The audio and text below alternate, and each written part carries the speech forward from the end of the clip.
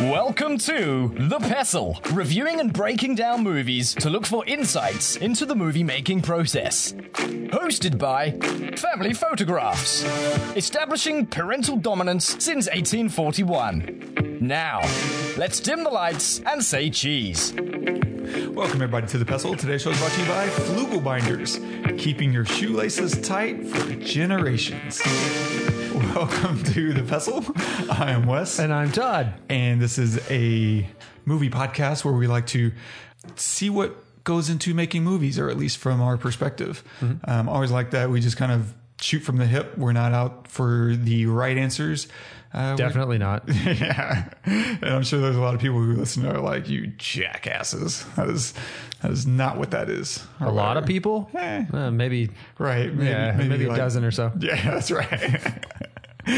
But yeah, that's kind of like what I like to do, you know, in every movie for me that we do. And this is number 95 now, which is outrageous. We are close to the century, man. This is crazy. I know.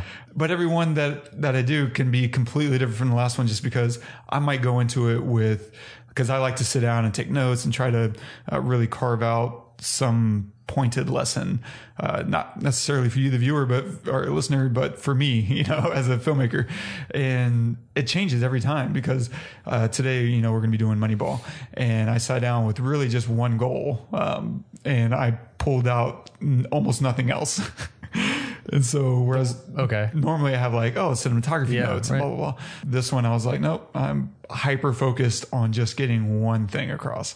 And that was literally all I had. Are we going to talk about that today? We are, actually. Awesome. Cool. Well, first off, we are doing Moneyball this week. So if you have not watched Moneyball, please pause the episode, go watch it and come back. There'll be plenty of spoilers. So, indeed, we are going to be talking about plot and subplot for, you know, the writing and story stuff, but specifically plot and almost versus subplot. Like, what is plot and what is a subplot? And then I have like the smallest notes on performances and other such stuff and things and stuff. Yeah. One of the things you said we just talk about things and they could be right or wrong or whatever. But I think that more often than not, what we try to do here is just to analyze maybe even the subconscious of why things are the way they are in films, which you sit down and you can have an opinion on something and I can have a totally different opinion. And that's our own, you know, maybe the way that we approach watching a film or maybe the way that we receive it. But I tend to think that, yes, there's a lot of stuff. There's a lot of like stuff that directors and producers think about when they're going into a film, like, you know, color, you know, specifically and everything. But I think that a lot of times things that happen are subconscious too, right? I mean, there are plenty of films where the director's like, I don't know. Yeah. What does that mean? I don't know. You know, but to you, it meant something specific. And maybe in their subconscious, they wanted that. Like, why did they want to say this line in this way? Or why did they want to show this angle or something? It's not always like, I want to create this feeling. It's this gives me a feeling. Oh, I like, you know, maybe they were going to do a totally different angle on this shot, or it was going to be in a different place, and they changed the scene because they didn't like the way that scene that they planned felt, and then it just, you know, is off the cuff. And I love it when movies that it's happens. So true. No, in my own work, I call these happy accidents, where in hindsight or maybe even on the day, something kind of clicks and I'm like, oh, that's really working. And sometimes it's only in hindsight that you realize all these happy accidents kind of came into play. Like, it's one of those things where you write something and then you look up and you're like, oh, there's like theme running throughout this that I really didn't anticipate. I was just trying to tell a story. There's, I don't know if there's a quote, but I've always heard that Hemingway's response to everyone else's response to Old Man in the Sea, which is this very basic story about an old man who catches a fish. There's, you know, some drama to it, but it's a very stripped down, simple story. And people walk away with just tons of, it's about this, and here's this, it's a metaphor for this, it's symbolic of this. And Hemingway was like, honestly, I was just telling a story about an old man catching a fish. Yeah. Yeah. But if you tell the story that you're trying to tell and you tell it truly, there's always going to be, well, there's usually going to be something else that people can take away from it because you were honest to your characters and to the scenario and you played it to the bone instead of necessarily trying to craft this other thing because you were so focused on telling the story as it felt like it needed to be told. It just kind of, all these happy accidents happen and suddenly, yeah, what? Man, he really picked his lens because of how, euphoric it made him feel. And it's like, no, he just liked the way the light hit that, whatever. Like I planned on shooting it on 85, but that was, we couldn't rent that day. Right. So we had a 50. That's why we rented that. I guess my point is that we sit here and we say, oh, this is what we got out of this, or this is how this made me feel, or this is what I think the director was thinking. And we might be right. But even if we're not right, we're still not wrong. Right. It's just the way that it comes across. And sometimes that kind of stuff is planned by the people who make the films. And other times it's just not, it's all subjective. Yeah. There are plenty of directors that, obviously you have a plan. And when you have millions of dollars in budget, you have a big plan. But, you get on set and, Scorsese does this all the time. You just roll. You just shoot, and whatever happens, maybe that makes it in the film. Maybe it doesn't. You're just capturing stuff. You're capturing moments, and if whatever feels real, that's what you go with, Anyway, so synopsis of Moneyball. Spoilers. Here we go. Oakland A's general manager Billy Beane's successful attempt to assemble a baseball team on a lean budget by employing computer-generated analysis to acquire new players. Directed by Bennett Miller, written by Steven Zalian and Aaron Sorkin, based on the book by Michael Lewis, cinematography by Wally Pfister. It's featuring Brad Pitt as Billy Beane, Jonah Hill as Peter Brand, Philip Seymour Hoffman as Art Howe, Chris Pratt as Hatterberg, and Karis Dorsey as Casey Bean. 2 minutes. Yeah, he passes the eye candy test. He's got the looks. He's ready to play the part. He just needs to get some playing time. I'm just saying, his girlfriend is a 6 at best. Look, if we're trying to replace Giambi, this guy could be it. I agree with you. Damn, Billy, was that a suggestion? Guys, you're just talking. Talking la la la la la like this is business as usual. It's not. We're trying to solve the problem here, Billy. Not like this, you're not. You're not even looking at the problem. We're very aware of the problem. Okay, good. What's the problem?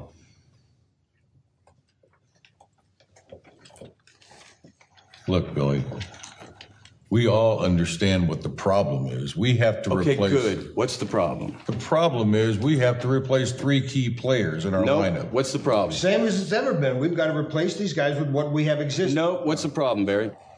We need 38 home runs, 120 RBIs, and 47 doubles to replace. The problem we're trying to solve is that there are rich teams and there are poor teams. Then there's 50 feet of crap. And then there's us. It's an unfair game. And now we've been gutted. Organ donors for the rich. Boston's taking our kidneys. Yankees taking our heart. And you guys are sitting around talking the same old good body nonsense like we're selling jeans. Like we're looking for Fabio. We got to think differently. We are the last dog at the bowl. You see what happens to the runt of the litter? He dies. Billy, that's a very touching story and everything, but I think we're all very much aware of what we're facing here. You have a lot of experience and wisdom in this room. Now, you need to have a little bit of faith and let us do the job of replacing Giambi. Is there another first baseman like Giambi? No, not really. No. And if there was, could we afford him? No. Nope. Then what the fuck are you talking about, man? Perfect. Perfect way to end that. It's awesome. Have you seen this before? Yes. No. Yeah, a couple times. Yeah, exactly. It's so rewatchable. It really is. It really is. Oddly, right? Yeah. Yeah. What's your feeling on this? It's fantastic. It's so fantastic. Everything from the story to the acting to the writing to the music. The music is phenomenal in this film. And I forget about it. Yeah. I'm watching it and I'm not even... You just feel it. Yeah. Right? Those it's inserted at the perfect times where they're doing the montages of all the data and explaining the data to the players when Billy and Peter are talking to the players about like, if you just wait a couple more pitches, you could get on base 20% more, you know, like those kinds of things. It like lifts the data or whatever into an actual story, like that being a plot, you know, it gives it kind of a character almost to have that theme running throughout.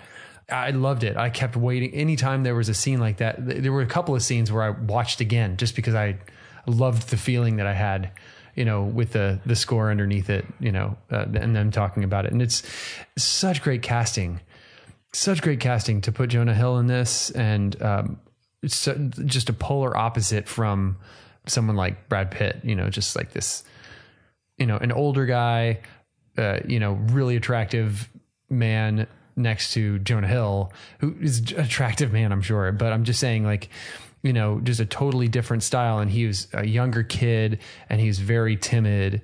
So there was this father figure kind of thing, like, this like mentor, kind of thing that was going on throughout the whole movie. And that might be one of your plot things that I'm stepping on or whatever. But, you know, he tells him, you should travel with the team. You should, you know, send someone down, you know, or like tell them that you're traded. Like, why would I ever need to do that? It's part of the game. You need to learn it. So he was like coaching him throughout the whole thing or whatever. And then I loved the ending, and we'll get to that, you know. At first I didn't, and then I thought about it and I did. And I forgot what the ending was, you know? Anyway. Yeah. So I loved it. I thought it was fantastic in every way. Yeah. Same. Baseball is such an interesting sport. Like I grew up playing baseball. I wouldn't be surprised if you did as well. Not really. I mean, I did probably like 5 years or so, but not like a lot. We played all the sports in my house. Well, all of them. I mean, 3, football, basketball, and baseball. And baseball is just kind of the easiest because all you really need is a glove and a ball, and you could go play catch or whatever. And so spent just hours and hours and hours with brothers. But it's rarely been a sport that was easy to watch. Like I've definitely, especially during like the 04, 05 seasons for the Houston Astros, I was just highly dialed in throughout the season, watching a ton of games. And, but it took a lot of focus to want to sit and observe a baseball game because it's all between the pitches, right? Everything that's happening is very slow and there's no time limit on baseball. Yeah. You know, there's not a clock on this thing. No, not to the last out. Yeah. And that's one of those many things that, you know, Billy Beane, you know, says it's hard not to be romantic about baseball. There is just so much to romanticize about it. And this movie really makes the case for why baseball is so romantic. And I'm sure there's been just tons of other really fantastic baseball films like The Natural and Major League.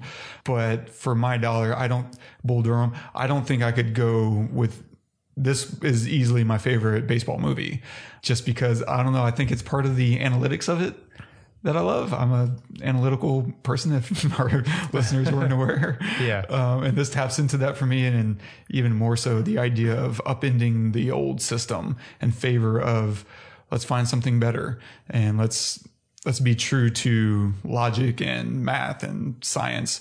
That's what Billy tells, I don't know who that was at the end, whenever he goes to interview for the Red Sox. He's like, I think science might have a cure or an answer to the Babe Ruth, the curse of the Bambino.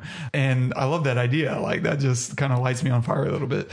Yeah. Sitting there watching Brad Pitt and Jonah Hill just kind of always has this wry, awkward smile, and he's laughing at things that aren't funny. It's so freaking wonderful. Yeah, because you can just feel a human being underneath all that, and that's kind of a hard thing to do in a film like this. That is not about the play on the field.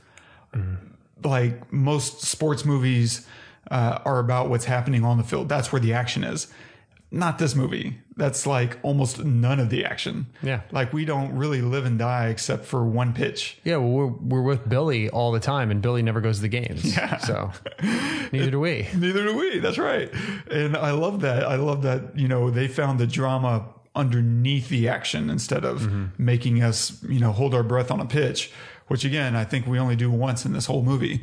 Everything else is about how he's reacting and the story of the system. And that's kind of the way managers and whether it's the baseball manager or the team manager, that's kind of where they live. They don't think about my decision didn't pay off in that one pitch and therefore my system fails.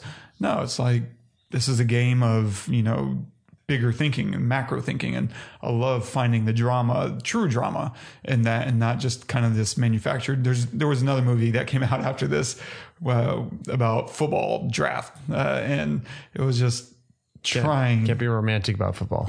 Not like this. No, no, not at all. Yeah. And it just didn't work because it felt manufactured, like we're creating a different type of drama. And in here, the drama is, and I'll certainly get into this, was just so much more bigger, higher minded, because it was looking at the sport as a whole and saying, what's wrong with this picture? Instead of saying, oh, what's wrong with this team and how can we patch it up? Which is, which can be fun stories as well. But I love the different holistic approach to baseball. We're going to solve baseball. Yeah. That's freaking cool. Yeah. I mean, so one of you mentioned that we're going to talk about subplots. I just want to, I doubt that this is one of them for you, but I do want to hit on this. One thing that I felt this time watching it that I'm not sure if I felt it on the other times, but I definitely did. I think I did, but was the concern that he would lose his job was an actual concern. Like if there's other movies that you would watch, most other movies you'd watch, and like, if the character is concerned they might lose their job, you're not really, you're just like, oh, whatever, you'll either get another job or you'll figure something out. Right. But I felt like really concerned that he would lose his job. And I think and I was trying to understand, like, why was I concerned that he would lose his job? And that it's twofold. One, it would mean that he failed. That this whole idea of data-driven victories would fail, right? And he wouldn't change baseball. But I think that the other was how they shot it, right? Like the structure of everything. One, it was Brad Pitt's incredible performance, right? He was just so human the whole time, and he didn't let a lot of stuff get to him until it did, and then it really did. But so it was that, and so you were feeling this tension, even though he wasn't showing it, right? So it's that whole play of like, there's a lot of tension around him, and he's just cruising, right? He's just cruising. But there was this underlying feeling of tension, right?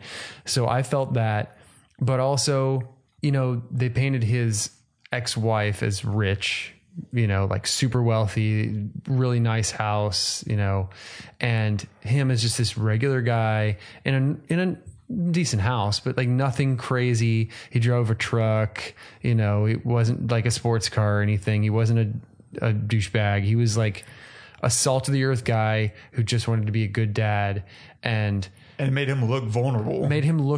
Yes. Yes. And so because of that, because I felt like I don't want him to lose his job, I was more invested in actual, his and Jonah Hill's effort, or his and Peter's effort to make this a success. Yeah. It wasn't just about the baseball or the team. It was about like them succeeding at whatever the hell it was they were doing. It could have been anything really.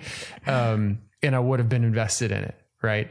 So yeah, that's a great point. No, it really raises the stakes whenever his job is on the line. Yeah. And so it really helps us reinvest on the outcome of his mission. But his job being on the line, like normally I wouldn't care about that, right? But I care about it because I care about him as a character. You care about him as a character, and you're also aware that this is a real human being. Like this, true story. True story. Yes, inserting like actual teams, like the Oakland Athletics and the New York Yankees and Kansas City Chiefs.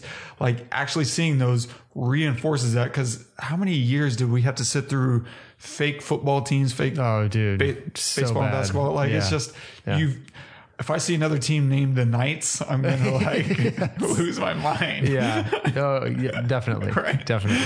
Good point. And so, yeah, all that reinforces it really well to make you care about him and therefore the outcome. Was that one of the plots that you were going to talk about? No. So, Okay, good. Yeah, let's just dive right into that. The plot versus subplot. So the difference is, I think, from a higher level, is that if you remove a subplot, it doesn't change the plot. Instead, the subplot is there to kind of support the plot. And what is the plot? And you're going to hear, I'm going to try not to say it over and over and over again. The word plot? Yes, it's already there. Bud. Already there. It's losing its meaning. Yes. The main event. So a plot is the main events of the story. And it's usually laid out in some logical sequence. In some effect, it's basically the who and the what. The goal of the film or the goal of the characters. That's usually going to become the plot. So in this instance, the plot is Billy Beane wants to win using math instead of traditional baseball instincts. Because that's a lot of what all of the baseball goes by. And that was kind of the rub between him and his staff and his manager. It was like they want to trust, like, we know what we see when we see it, And so walking through the plot structure, the plot points, we have Billy loses his key players in the opening, right? He loses the big game, at which I love that it sets up that we are rooting for an underdog. And it's so easy to get behind an underdog. And the Yankees are so famous and so wealthy, and they start point blank by putting the numbers right in front of you. You have this $40 million payroll versus a $39 million payroll. But they do it on a screen. Yeah. And it's got that halftone billboard effect. Yes. And it makes you feel like, I'm watching, this is the game right now. This is the battle. It's not whatever the score is. Yeah. Yeah. It's a computer screen that I'm looking at these numbers on, that I'm analyzing. Yeah, well, it's a billboard, like a game. No, when they're showing the actual numbers, like on spreadsheets and stuff like that. Oh, yeah, it's a computer screen, but it looks very similar to that because it's zoomed in, right. Pixels and stuff, and it looks like, And so setting up that tension of, well, this is a numbers game. This isn't, the traditional numbers of, bats and scores and blah, blah, blah. So we start with that, right?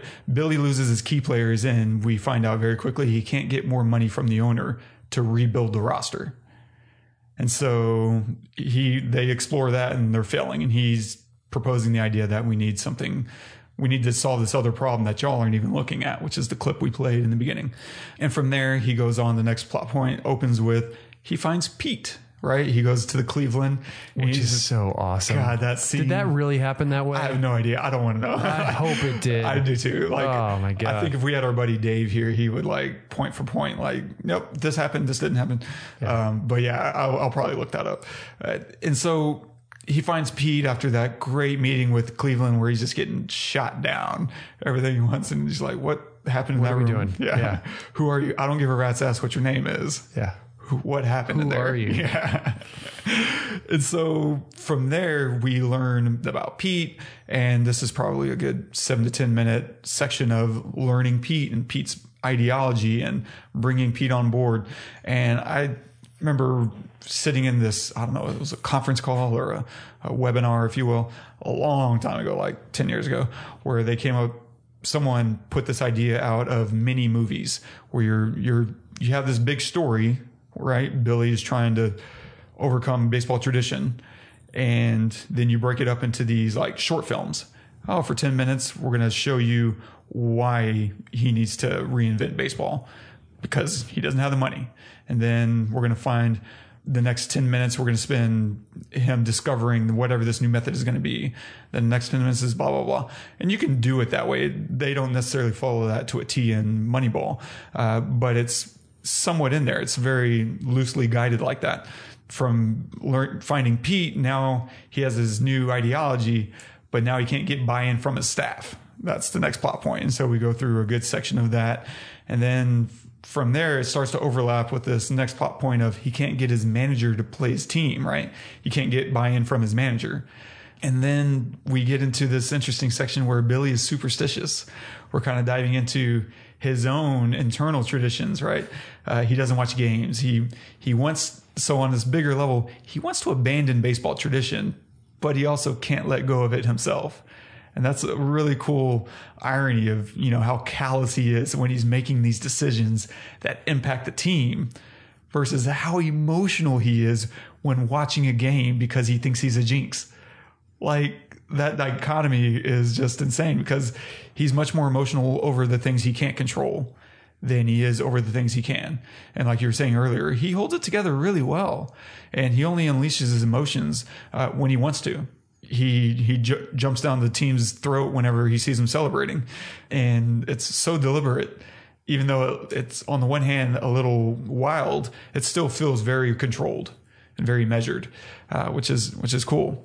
And so from his superstition, we go into now he's got buy-in from his staff and his manager. Now he can't quite get buy-in from his players, right? And this kind of introduces some other subplots. David Justice accepting his role, and Hatteberg learning first base. Those are subplots, and I'll get to that in a second. Part of that plot point is also, technique, and he's learning and teaching baseball to all the players. And so this leads into the next point of they start winning. Like, what do we do now? And his manager, and this is capped off the whole section of it's working. He's got buy-in from his staff, from his manager, from his players, and it's now finally working.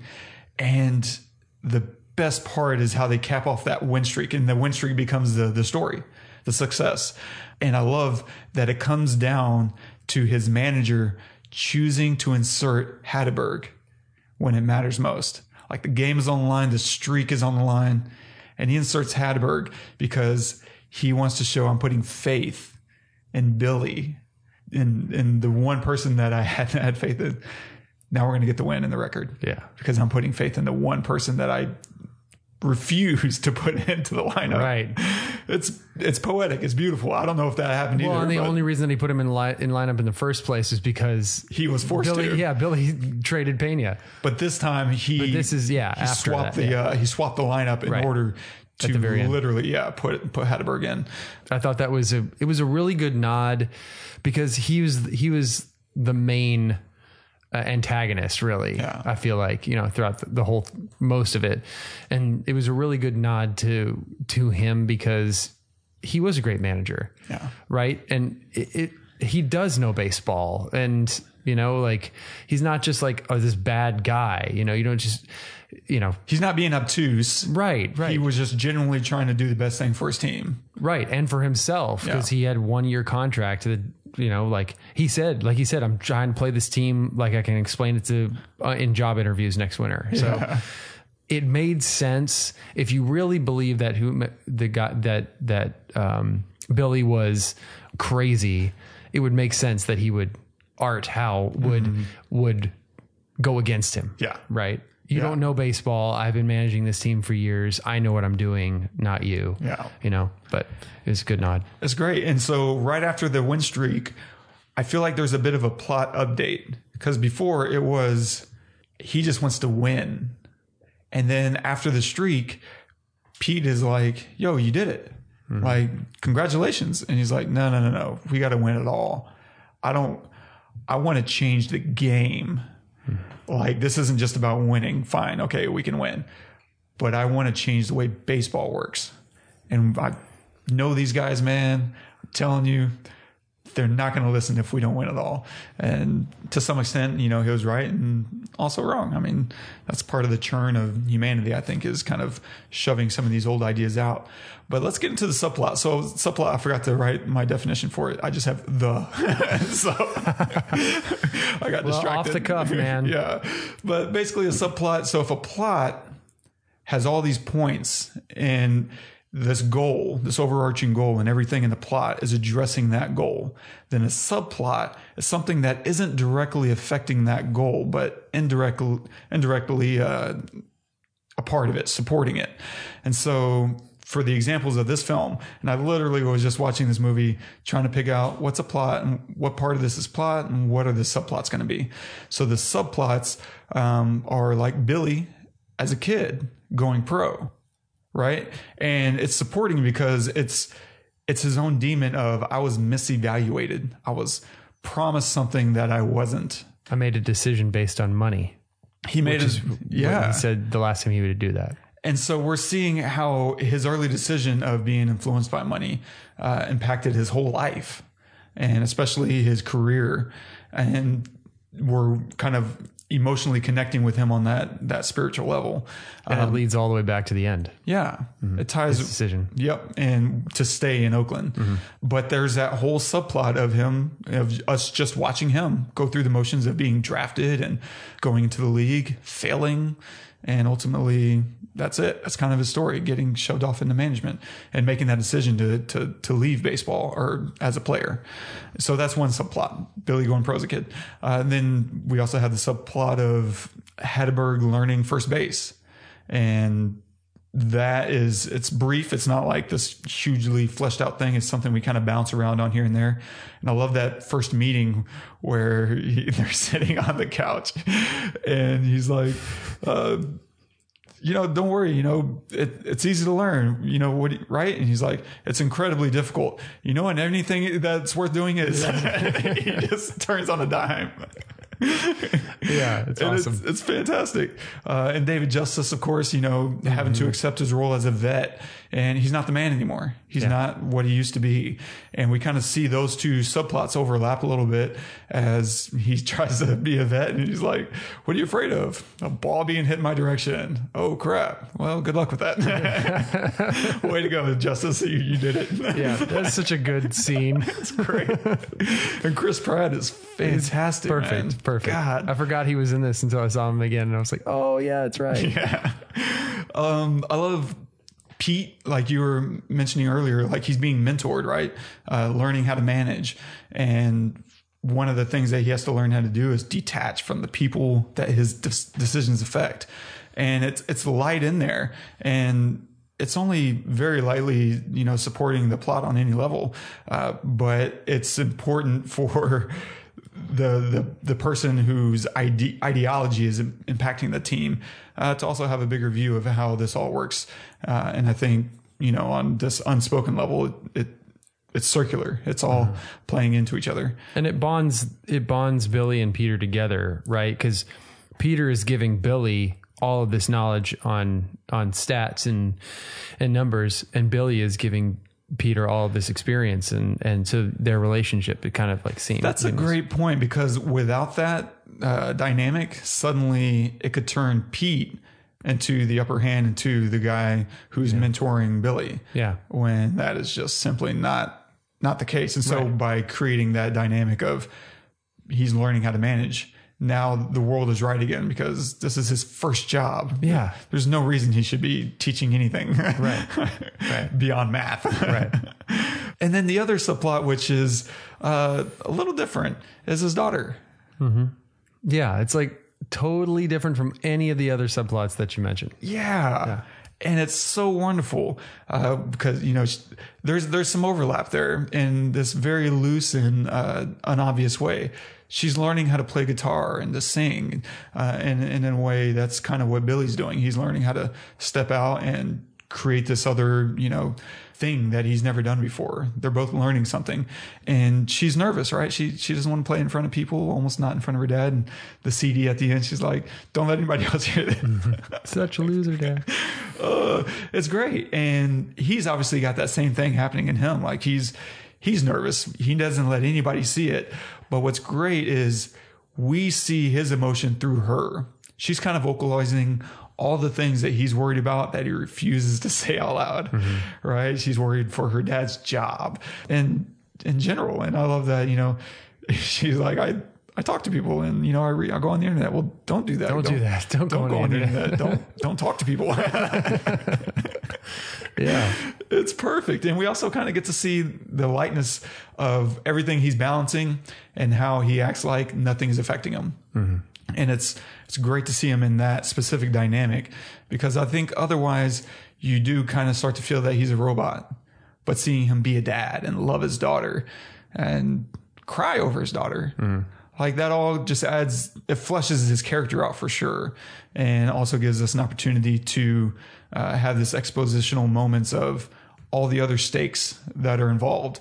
For one, like it reflects his job security and also reasons for staying in Oakland. Like it's not about the money, and it's about family, and it's about all these other decisions, winning on his own terms. And it's not all about hard math. Decisions do still involve emotions and instincts, which is unobvious whenever you think about the plot being he's here to remove all the instincts from baseball and insert. Well, they wipe all of that away in that one scene, the last day of trading, which I watched 3 times because I got lost. I got lost the first time. I was like, wait a minute. Oh, Shapiro? No, not that. No. Okay. It's incredibly well written and incredibly well done. And I really wonder if that happened that way, but there's no music. It's just them two in a room making that trade happen.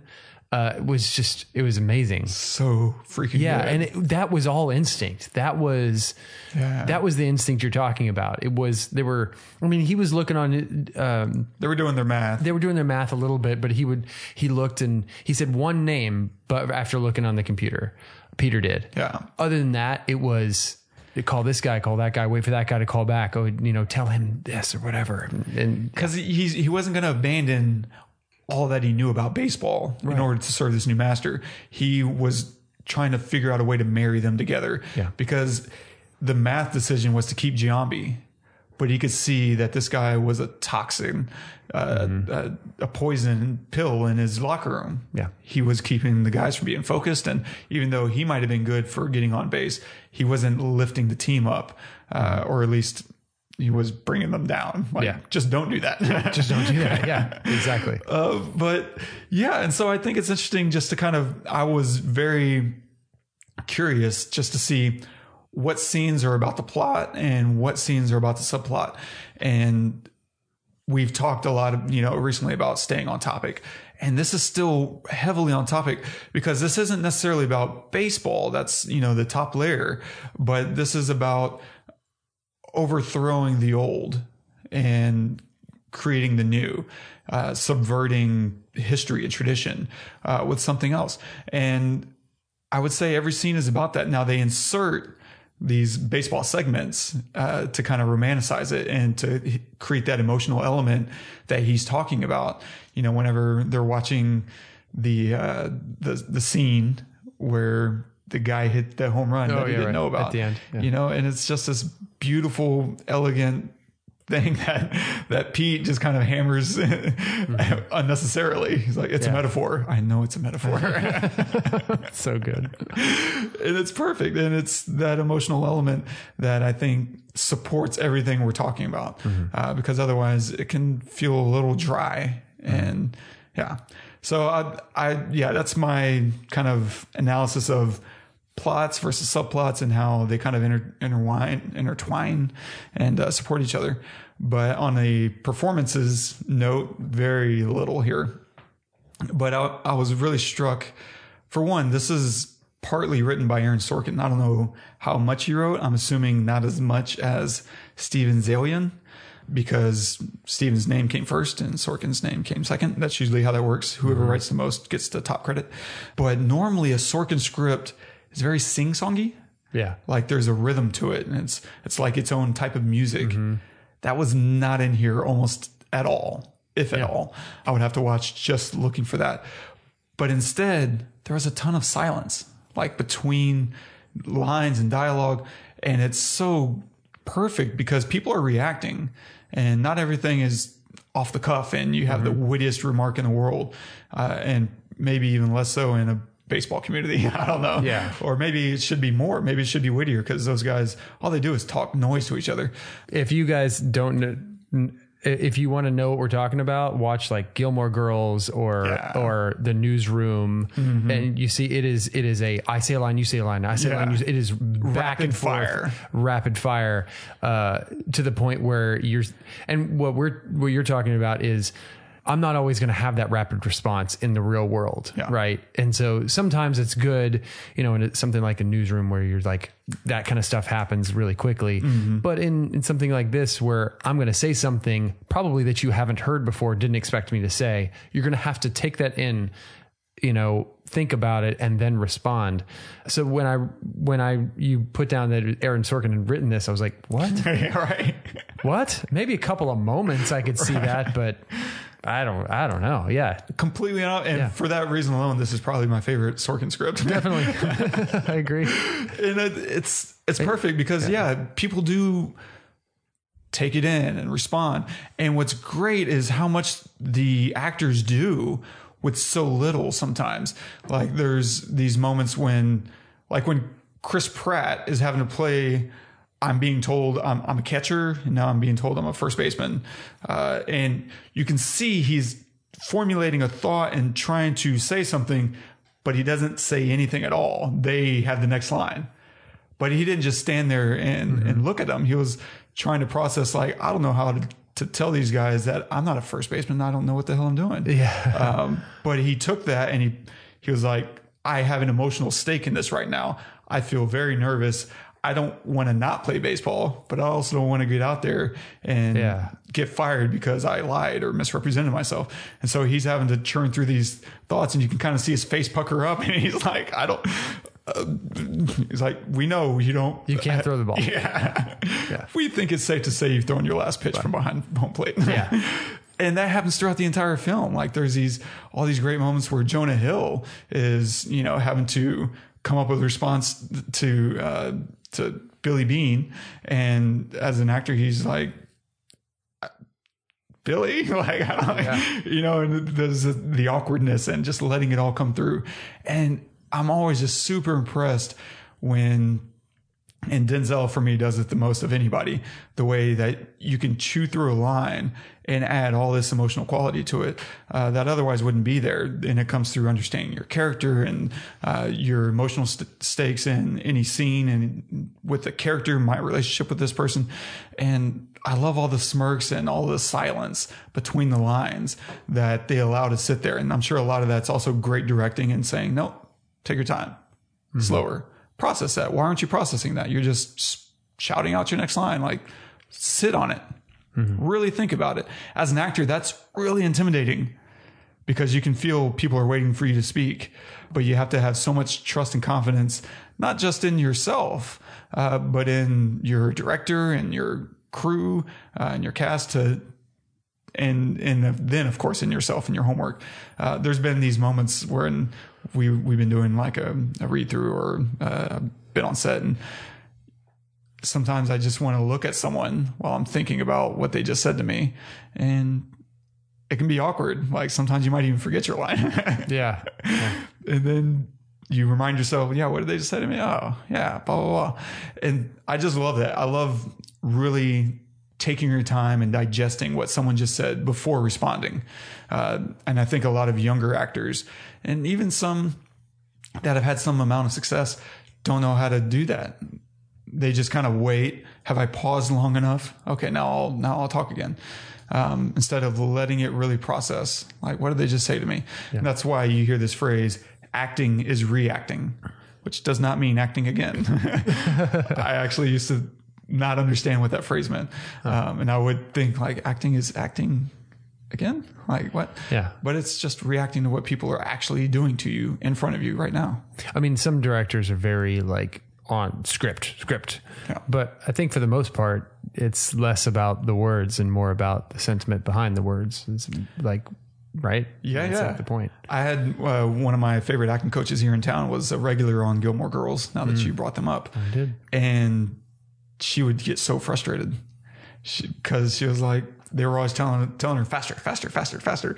And she wanted to act. Now they had a certain style that they were going after, and you got to obey that because that's the style of the show. There's a reason for that.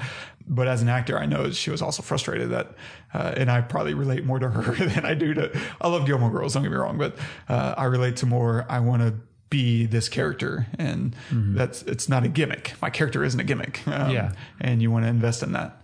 But yeah. The end. That's it. Boom.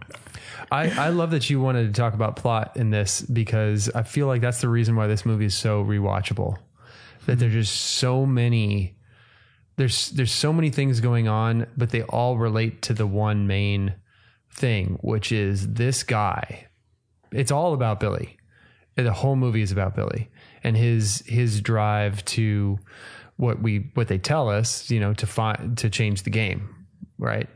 At first you think it's just a win, but it's not just that. It's like to win in a way that changes the game. But all of these subplots actually help push that along. And so you never get bored. Every time you kind of switch from one plot to the other, to another, it kind of reinvigorates what you're watching because you know that you feel that it is still leading you down this path. Like part of the problem that I always have with like these, some epic movies, star blank, is that there's so many things going on that right when I'm in a story, right when you've got me, you get a star wipe and I start over. Right. And it's just like, oh God, now I gotta, okay. Now we're in a whole another place. It's a whole nother plot, a whole nother story. And this didn't feel like that. No. Yeah. And those moments always feel pulpy and, pulpy. Yeah. Like it's just, I like that word. We're creating kind of this throwaway hodgepodge of things that are only kind of there to grab your attention. Right. And not necessarily to fulfill this tension that I'm feeling. You're not resolving it and you're not kind of fulfilling the promise that you're making. Yeah. And there's a lot of TV shows I have this problem with where I can see the writing on the wall that, you're doing XYZ for ratings, not because you have an end game in mind. Mm-hmm. And that's really frustrating.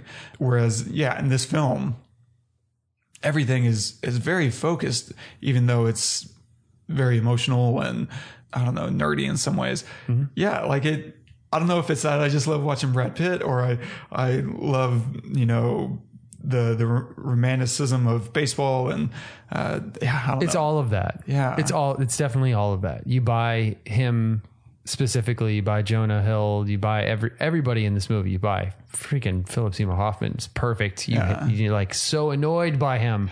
Like just play Hatterberg. Come on. Yeah. So for everything from the casting and the writing to the acting and the plots and everything, it was just, brilliantly done. I suspect that if I were to go through and kind of figure out the cinematography, Wally Pfister is amazing, by the way. Mm-hmm. He used to do a lot of Nolan's films up until Interstellar. But I would imagine I can see a lot of baseball influence in the cinematography. Like I feel like there's probably longer lenses, kind of like in order to capture baseball, you have to use these longer lenses to see players on the field. And you also have this kind of dramatic stadium lighting on the players throughout the film. It seems like I didn't really watch it for this, so I'm just kind of shooting from the hip here. But I imagine there's a lot of baseball influence over the cinematography and as well as some of the pacing. Some of the dialogue almost feels like a pitch, a wind up, a pitch, a hit or a strike.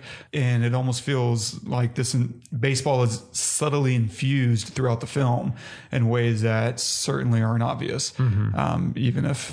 And that's one of those things, going back to what we were saying at the beginning, that a lot of that is probably subconsciously done, right? Yeah. If you write it from the point of view of a baseball lover telling this romantic baseball story, it's just probably, if you're good at it, it's probably going to have that kind of undertone, that kind of feel, maybe in the dialogue, because that's just, it's in your heart, mm-hmm. as opposed to like, I'm setting out to do this, which maybe, but that would definitely constitute at least a subconscious thing, as to why something like that would feel that way. Like a pitch in either strike or hit or whatever, like in the dialogue, anyway, let's bring it full circle there. Yeah. Very cool. I think that's all I got. That's all I got too, man. I loved it. I want to go watch it again right now. Same. I was halfway through it again. Were you really? Oh, geez. That's awesome. What are you going to recommend this week? Well, I mean, come on. It's a baseball movie. Do you want to guess it? Oof. Major League? No, but that's a very good one. Thanks. It's a very good one. I love that one. Major League 2. No. That's a great movie. I love it very much, but I'm going to recommend The Sandlot. Oh, loved it. Yeah. Love that movie. And I recently watched it this past summer. We went to a drive-in here in Austin. No way. Yeah, brought the kids and Simon loved it. God. Yeah. What a great way to watch that movie. Yeah, it was awesome. He was just into it, man. Dang. Yeah. I'm going to recommend an article, actually. Cool. Called Belief. It's an article about belief perseverance. And, on a very simple level, it's about the way that despite evidence to the contrary, we still hold on to beliefs. It's kind of a sister to confirmation bias. They're kind of in the same vein, but they're different. And so belief perseverance is the way in which, we hold on to beliefs despite evidence to the contrary. Oh. So pretty sure I just repeated myself. It's all right. We're not recording or anything. Okay, good. No short spotlight this week. I went through like 20 or 30 films. And sometimes you just can't find good stuff. Sometimes there just aren't enough rocks. And so, I don't know, maybe I'll throw up something that we've done in there. And what about the Dogfish Head? Brouhaha. The stop motion thing that you did with Alyssa. Yeah. So let's throw that out. If y'all want to check that out, written and directed by Alyssa Marie, you can check that out at in the show notes today. And we'll throw her Patreon in there too. Absolutely. She's an amazing artist. She's so freaking good. And so, oh God. Oh man. Stay tuned. Okay. I would rather do Hereditary again than this. However, next week we're going to be I can't even say it out loud. Just go. We're going to be doing Twilight next week. Which you have no idea what I think of that movie. So True. With my reactions, you have no idea what I think to that movie. It's well hidden. It's going to be fun. You're a Billy Bean of emotions, my friend. Throw a chair across the room. And we'll have we should have a special guest. Yes. Scotty Garrett Graham. Yeah. Should be in the building. Scotty, picking machine. Scott played guitar in my band for 8 years. Love that guy. One of my best friends in the whole world, and looking forward to seeing him. He's living out in LA right now, but he'll be here in studio. Super excited. That episode. And there may be a plot twist on that. I may or may not have to get Blaze in order to make it through. So I may or may not, and I do not either. It's gonna be fun. Maybe we'll have Jenny come in here and help us. Because whatever. Scott knows how to do this. So so stay tuned for that. Mm-hmm. And don't forget to subscribe, review us on iTunes, Android, Spotify, what have you. And also don't be afraid to drop us a note saying what you thought of this episode, or if there's something you want us to talk about or a movie you want us to cover that we have not already. I mean, this is our 95th one. I'm pretty sure we're out of movies now. I mean, there's no more left. We're done. Yeah, but I think we got like 2 more. You're welcome, world. And if you want to leave a comment on this episode, you can do that at thepestlepodcast.com/Moneyball. And today's quote is from Billy Bean. I don't want a lot of guys like me who played the game. Quite frankly, I want blank canvases. I want people to come in with new ideas. I don't want the biases of their own experiences to be part of their decision-making process. That's so cool. That's cool. That's cool that a guy who is that experienced wants people who are not. Yeah. Yeah. That's really cool. And they subtly injected into the film. I didn't realize until finding this quote, and I just happened to be on this scene that right after I read this quote, where he fires his head scout, and then he walks into some office and he's like, hey, whatever, Tommy, you didn't play baseball, did you? He's like, no. Congratulations, you're the new top scout. Yeah, perfect. It's perfect. And I mean, and Peter had no baseball experience. True. Yeah, went to Harvard, Yale, studied economics, baseball. Funny guy, Pete. Perfect. Love it. Yeah, it's good. I could see him saying that for sure. Absolutely. Awesome. Great quote. So thank you guys for joining us. I had a great time. I really want to go watch this movie again. Same. Oh yeah. What would you give it out of 5? I gotta go. I think this is a 5. It's a 5 for me too. Yeah. Definitely. There's nothing I would change. I mean, I think it really isn't, and it's so enjoyable. Even his daughter is a great actress. if you don't get tears in your eyes when you hear her songs, yes, you're a robot. I definitely welled up. God, yeah, that song is so good. She sings it so well. Just thinking about it makes me tear up. Good God, man. So anyway, I had a great time. Thanks for joining us, and join us next week again. We'll be covering Twilight. We'll have Scott here. We'll get high and all that stuff. Until next week, I'm Todd. I'm Wes. Go watch some movies.